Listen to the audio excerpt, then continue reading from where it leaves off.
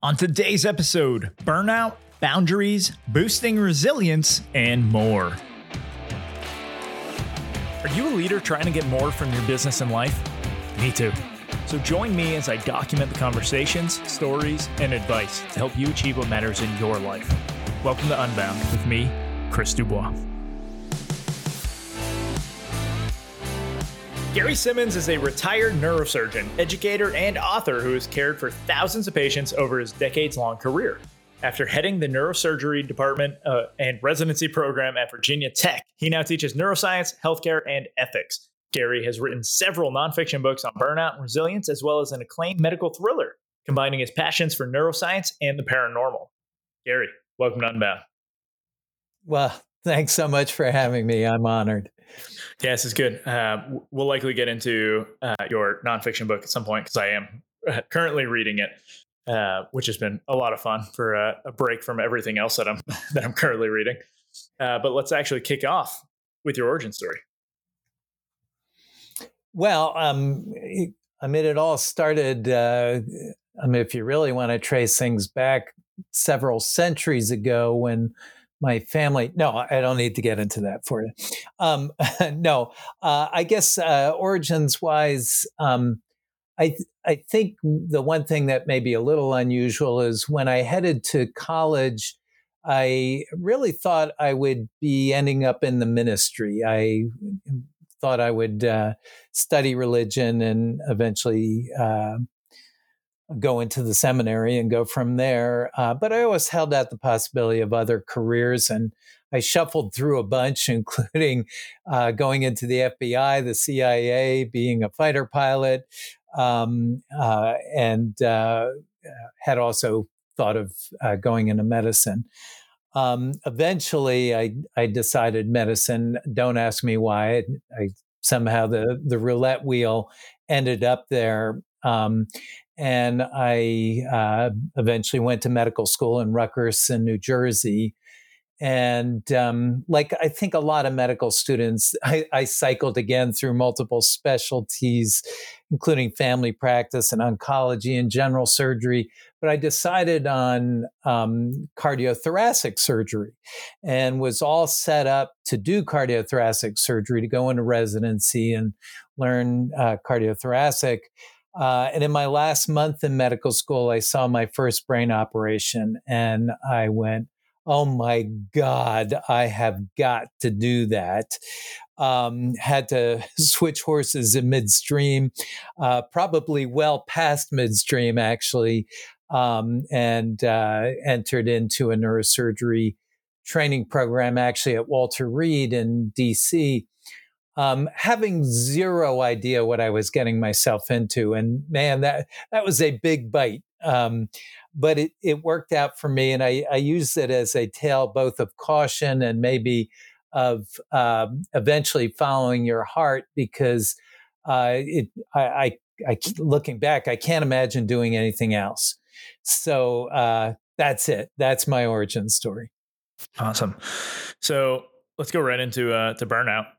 And what are some of the common early kind of warning signs, I guess, that you've seen with burnout with people? Yeah, I think, if you get into looking into burnout and get into the formal definitions, you can go through these assays that you can find online, and you can register in whether you're burning out or not, I suppose.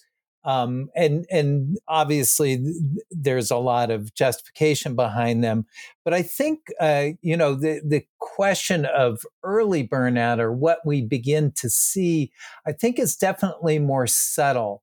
I think what we notice the most, at least, particularly amongst our team and the people around us in the medical sphere, at least, was almost kind of a personality change, if you will, because most people who go into medicine, I still believe, go in out of the goodness of their heart. They want to help people. They want to be kind and caring to people. And I'm telling you, so many hospitals are these bubbling cauldrons of seething anger and snappiness and cynicism and biting each other's heads off. And you're like, wait a second, who are these people? I thought, everybody was all loving and kind and caring and considerate.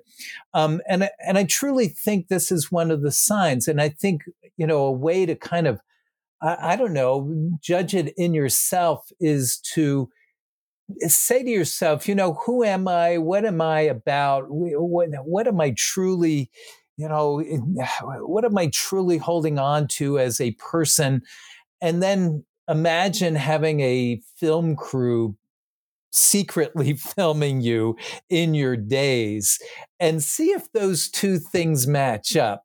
And if they match up, well, all well and good. But I would argue that for a lot of us, they don't match up. We start to fail the person that we really would like to be and the person that we kind of believe we are, even until we stop and think about it and say, am I truly this ray of sunshine, this ray of light in everybody else's world? And I'm afraid a lot of us start to fall down. And I think that may be an early sign that we just start losing the energy to really project the person that we want to be. Right. Yeah. So, I mean, obviously it bleeds into other areas of your life. You can probably start noticing it as well, right? Absolutely. I think so my past life, I was in the military. And I think the place you see it the most there is with people spending time with their families and it not being the most positive of times with their families because they're under so much stress at work. I guess, do you ever have people just look at the signs from outside of just when they're showing up at work, doing their job, of other ways that their lives are being impacted that could, kind of point to, hey, maybe you are suffering from some burnout here and we got to take a step back. Yeah, it's a great point. And we try to make the point that the two are not separable, that if you're burning out at home, you're going to burn out at work. And if you're burning out at work, you're going to burn out at home. They're definitely intertwined. And, in either one, I think depending which one you're at, you may be able to put on a show. You may be able to, or lower your head and drive, if you will, get the job done and kind of hide it, if you will. But it will start to come out, and maybe if you're really keeping it in check in one place, it'll start bubbling over in another. But we were talking about early signs, and I think another classic one that I see a lot at work, but I think we really take this one at home with us, and that is to tell stories to ourselves about the people we're with. We create a whole story, a whole mythology behind whatever their behavior is, whatever they're even saying to us, or they're restacking the dishwasher, and we get into this long, drawn out story as they're doing this because they're pissed off at us and they want to show us that they're mad at us, and they're going to punish us by doing this. Where really, maybe they were thinking, the dishes will get more clean if I stack them this way. And we do this at work all the time, too. We have an interaction at work and we just immediately assume that the person is doing this for other motives than they may be. And a lot of times we're not very charitable about it. And that's a big one I think I've seen, at least personally at home, where I have the most loving, most wonderful wife on earth. People call her a saint for putting up with me. And yet I tell myself all these horrible stories about why she's doing things and why she said things and why she folded the bed covers this way and that sort of thing. So yeah, I think the two are very intertwined. Yeah. So I guess what's happening in the brain, right, that starts to cause our bodies to have these reactions to burnout? Yeah, I will have to make it up for you in some ways, because the actual solid neuroscience background to burnout is not is not replete. There's not tons of it. It's really we're really just seeing the beginnings of it for a couple of reasons. But one of them is, for example, a lot of what you study in the lab, in neuroscience labs, for example, you're doing in animal models, usually rats and mice. And so, for example, in depression and stress, there are rat and mice models. You set them up with these, situations of stress and look for their reactions and look for behaviors which resemble human responses to stress and human depression. And thus far, at least as far as I know, there aren't a lot of models for that. We haven't really been able to pin down burnout necessarily, if you will, in animal models. So I guess what I would say is if I were to speculate, it would be dependent on what we know happens in our brains, in animal brains as well. But it's not just mice and rats; it's mice and men, if you will. And what happens in our brain in prolonged stressful situations and depressive situations is our brains go through true significant changes. And I think it's an important concept because it really will come out in what do we do about burnout. And that is, I like to talk about how I think a lot of people perceive the brain as almost like a computer where, when you're being built in the factory, if you will, a whole bunch of wires get set up and they get connected and soldered together, and these wires communicate, and they're all basically binary. As we know, in a computer, it's either a 0 or 1. You either fire or you don't. Well, that's what's happening within the brain as well. We have lots of connections on the order of quadrillions of corrections, almost 100 billion nerve cells. But I think there's a familiar thinking that they're just set up and they're static. That's the way they'll always be. One wire connects to another wire, and that's how it works. And it couldn't be further from the truth. That wiring diagram is always changing in us. Each neuron has thousands of connections it makes, and those connections depend on these things that we call synapses, where little bundles of chemicals get spit out on one side and get picked up on the other side. And you can change how many of those chemicals are released, how quickly they're removed, how many receptors there are on the other side. Even the genes that dictate it can be changed, all by what we experience and what we do through our days. So various areas of the brain are getting strengthened. Their communications, their connections are getting strengthened, and various areas of our brain are getting kind of slowly shut down, depending on how we use our brain and what we experience. So, long story short, in a chronic stressful situation, for example, we start shutting down the pleasurable areas of our brain, the reward centers of our brain. We kind of go more into a survival mode, and we reinforce areas that are much more aversive to bad things and are related to stressful situations, fight or flight, and that sort of thing. Whereas, the areas that are usually more engaged and more thinking and more pulling in our environment start to shut down. And we can see this on multiple levels. We can see it on the very, very basic molecular level, how the DNA gets read, how those neurochemicals are used, and all that sort of thing. But we can even see them on a larger scale. Certain areas of the brain start to shrink, and certain areas of the brain start to get bigger. So, long story short, I would expect that when we see burnout, we're seeing that sort of effect going on within the brain, where we are de-emphasizing certain channels of our brain, and we are overemphasizing kind of the more negative side of our brain, if you will. And I think it would, and there is some early evidence that it does seem to mimic depression and stress, depression, anxiety, and stress.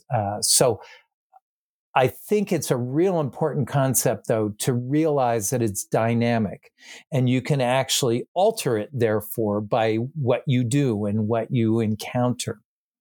Right. And so I imagine on some level, we're never going to be able to learn more about burnout from doing animal studies because of how much we're creating these stories and we're increasing stakes that a mouse isn't going to care about. Right. Like they don't have to worry about their finances, their family, making sure the kids get to school on time, right? Their physical health, like all of these other things that we're able to like compound and stress out over together. So are there people starting to do research on other like human studies for burnout that could, I don't know, start shedding some more light on on how that's going to work? Yeah, and on the it's all kind of, if you will, from a 50,000 foot level, whereas all that molecular stuff that I was talking about, that's, you get that out of mice and rats, or sometimes autopsy studies on human beings. But at the 50,000 foot level, we have these special MRIs that we call functional MRIs and diffusion tensor MRIs and stuff, where we can look at communications in the brain and various areas of the brain and what lights up and what takes off. But again, you're looking at millions of nerve cells at that point, not singular or small areas. But in those situations with burnout, it seems to be mimicking depression, which isn't a big surprise because certainly in certain populations, burnout can lead to more fixed and profound depression and anxiety states for sure. Right. So I guess what are some of the ways once you start noticing burnout coming on, right? What are some of the things that you could be doing in order to mitigate the impact, just or blunt some of those effects that you're going to start feeling, so that you either can go through whatever you're trying to work through at the time until you get to that vacation or rest period, or just to be able to lead a more sustainable life.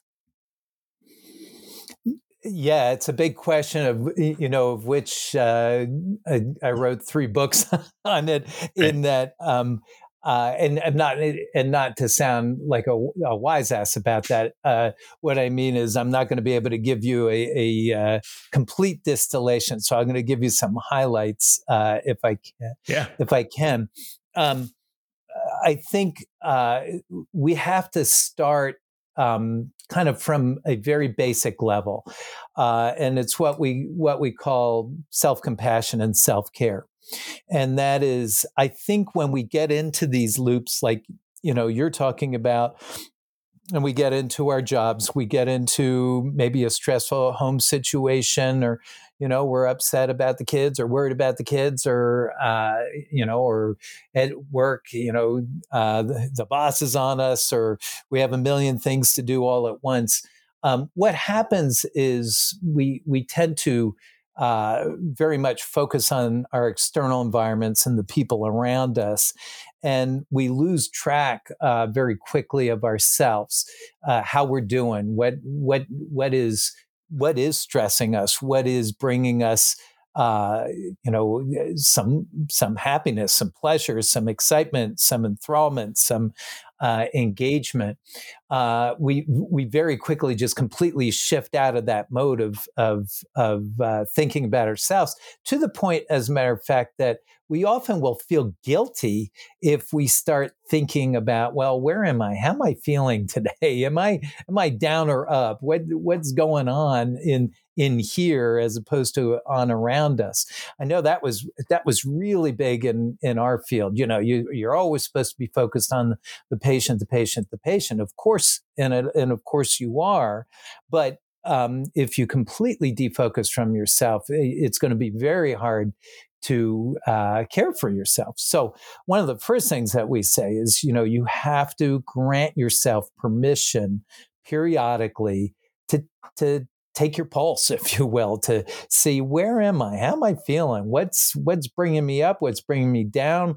Are things going in the right direction, or am I just spiraling out of control? It's even, and even take that step backwards, like we said, and imagine people looking at you from, through a TV camera. Am I going through my day the way I would want to, or am I just, dragging myself down and everybody around me? But every so often to grant yourself permission to do that, get a fix on yourself. And then the corollary to it is, it matters nothing if you don't commit to saying to yourself, okay, I'm going to take care of some of this. I'm going to attack what I need to start bringing myself back in line with where I want to be. Another analogy that I think I like a lot is the idea that we all kind of have a energy bank in us, if you will. You can call it psychic or emotional energy, whatever it is that you have that allows you to go through your day, that gets you up and gets you to work and gets you taking on things and then going to the kids' ball game and all that sort of thing. It takes a certain amount of energy, and we all have a bank of it. And everything we experience in our days either make a deposit in that bank or they make a withdrawal. And so one of the things to do, right off the bat, is to start figuring out what does make the deposits and what makes the withdrawals, some of which you can control, some of which you can't. But, you might want to start seeking out the things that are making the deposits and start seeing if you can start, at least modifying the things that are making the withdrawals. Yeah. So, all right, you might not have an answer to this one, so I'm going to throw it out anyways. Something that I've often wondered is how much any of my burnout has just been from decision fatigue, where I'm just making so many decisions during the day that I burn out much faster because I'm constantly processing and having to think through everything. And so I took some steps to, habituate certain parts of my day to not have to make certain decisions. And I found it's much easier to kind of sustain like a higher tempo, I guess, for my work life than I could maintain before when I was doing everything. I don't know, is that something you've seen as like a potential thing where decision fatigue can actually directly correlate to how fast you feel burnout? Yeah, I would certainly think so. And just one corollary to this is that, what burns you out, what burns me out may be two different things. And the flip side of that is what helps us. What helps me may not help for the next person down the line. So, a lot of this has to be trial and error. There is no prescription we can write, and this is going to get rid of burnout. But certainly we are aware of many of the common stressors. And you're absolutely right. I think decision fatigue in a setting of multitasking, our brains aren't really designed to multitask. It's pretty much designed to take on one thing at another. It may work on other things, but our actual focus is going to be on one thing at another. But we're in an environment where our doggone phones are going off every second, and emails are coming in and texts are coming in, instant messages, and then somebody's knocking on the door and asking you questions. And it can mount up very fast. And particularly, it's interesting, frequent, fast, multiple decision making is not necessarily the driver, as opposed to frequent, fast, multiple decision making in a situation where your control is limited. If I have control over everything and I can say, okay, yeah, do this, okay, yeah, do that, okay, do this, and it all comes to pass, that's fine. But if half the time you have a sense that it's not making any impact, then that's going to drag you down much, much faster. But as you said, you already created a strategy, and that is you figured out a way maybe to bundle some of the things that you don't need to tackle immediately or that you can automate. And so there are multiple strategies for doing this. One of the things, for example, you're not going to get away with this in all situations, but in the middle of all my neurosurgery, I turned off all alarms other than my phone. And the thing was, if you want me, if you really need me, you call me. Otherwise, I'll get to my texts, I'll get to my emails at certain parts of the day. So they're all just put together in one bank, and I'll get to them when I get to them. But if it's an emergency, then you use the phone. So I've already created a way of keeping that bombardment limited. Another way is, there's this 4 square way of simply breaking down, your tasks in your day to the things that are critical and immediate versus not critical and not immediate at all, and then the in betweens. And that's another way that we can start organizing our days if we're in that type of environment of just of decision overload, if you will. Right. Another huge tip for any listeners. I started using Motion, which is a AI based calendar tool. And now on Sundays, I put every task that I need to do during the week, and it reviews all of my meetings, and it fits those tasks in between the meetings based on how it flows. And if I miss one of them, so we got busy, it'll just push it further into my week. But I don't have to think about my workload anymore. I just sit down at my desk in the morning and it's all lined up for me. And help. Chris, I would argue, we are big advocates of for the idea of schedules when people feel when they feel multitasked. But I would argue, first of all, in that schedule, for example, that you schedule in breaks, intermittent breaks through the day, even just a few minutes of peace, a few minutes of whatever brings you peace, and brings you a little bit of whatever you want to call it, mindfulness or whatever. And if you can even step outside and get some sunset and sunlight and fresh air, it can go a million miles.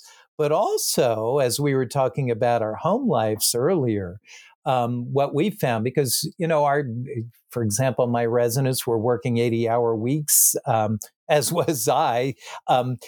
You can do that with your home life as well to a certain degree. I don't want us to be OCD about it, but, to be able to say, these hours on these 3 days a week, they're going to family time, date time, going out for dinner time, whatever it is. Put a line in the sand and say, this is going to be used for my family, my friends, and that sort of thing. Yep. No, I definitely do it. And even just adding I put a task in called the moment of presence.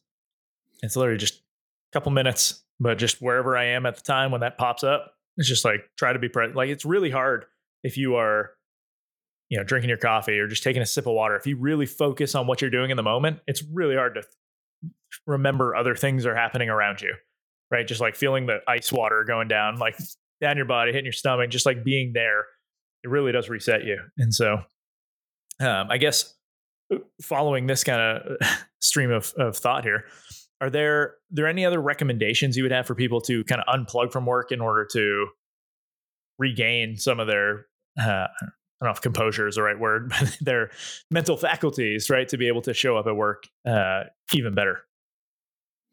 Yeah, I think, again, the whole notion of breaks is really important, and again, I think you have to find what works for you. Where I've tried the techniques you were talking about, it's never worked for me, and yet for the next person it may work very well. For me, just to be able to literally breathe some fresh air, open a door and step out for half a minute would go a long way, or just sit over a cup of coffee and as you say, let the world go by me, went better for me. But I think, again, this idea of creating schedules and really making sure that you take those times. I think, again, picturing yourself in that environment and thinking of, how do I look and how do I want to be? And the old stopping and periodically engaging. Here's another thing that we found was kind of interesting in our world, at least. There was a tremendous sense amongst people in healthcare of loneliness at work. And you're like, loneliness. How can you be lonely? You spend your entire day surrounded by people, talking to people nonstop all day long. And yet, if you really boil it down, all those interactions are kind of transactional. I need this done, I need that done, this information's coming in, I'm going to act on that information. We did a little study with our team at one point, and we just asked them for the two people that they worked closest with, could they give us certain details about their home lives? Just, are they married? What do they do on weekends? Do they have kids? Stuff like that. And our team uniformly failed. And it's because all interactions had been boiled down to this, extreme efficiency, as opposed to periodically actually relating to each other as people, stopping and talking and learning a little bit about each other and sharing, something amusing or something interesting. And so one of the big drivers of resilience is certainly just is real human interaction and maintaining relationships that matter to you and all. And if we go through our day just basically not engaging as human beings, just as machines, we're bound to feel that kind of loneliness and that sense of isolation. Mm-hmm. Are there any other like organizational kind of changes that either you've put in place or that you've recommended others do that help with burnout?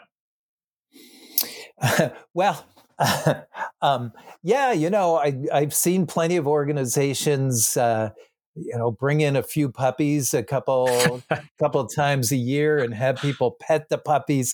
And I say this cynically because what's happened is burnout has at least been acknowledged.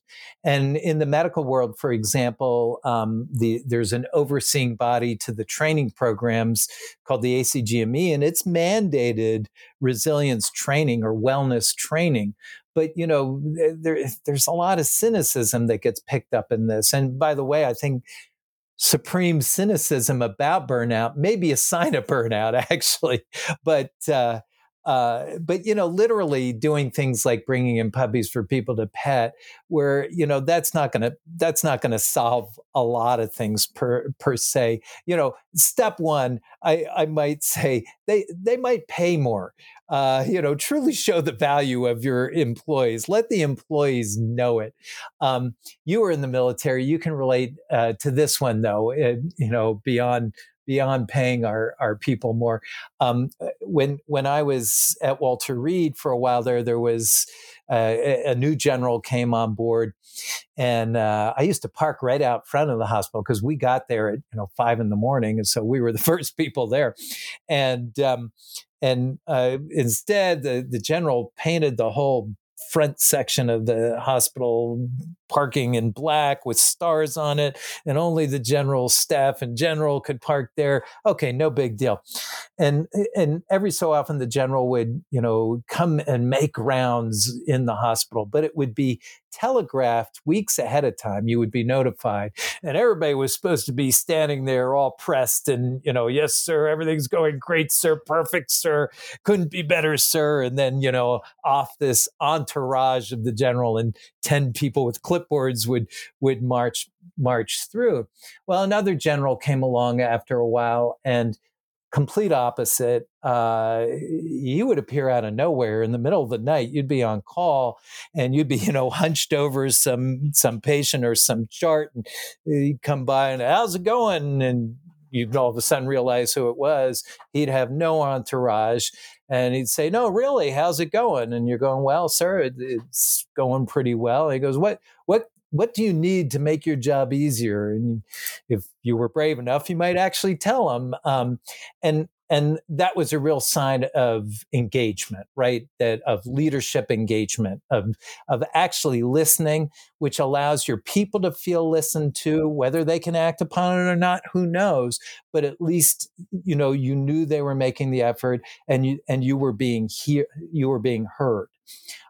So those would be prime examples of how an institution can tackle this. And then obviously, what happens again in my world, but I know it happens everywhere, is you get staffed to, average output or maybe even slightly below average output.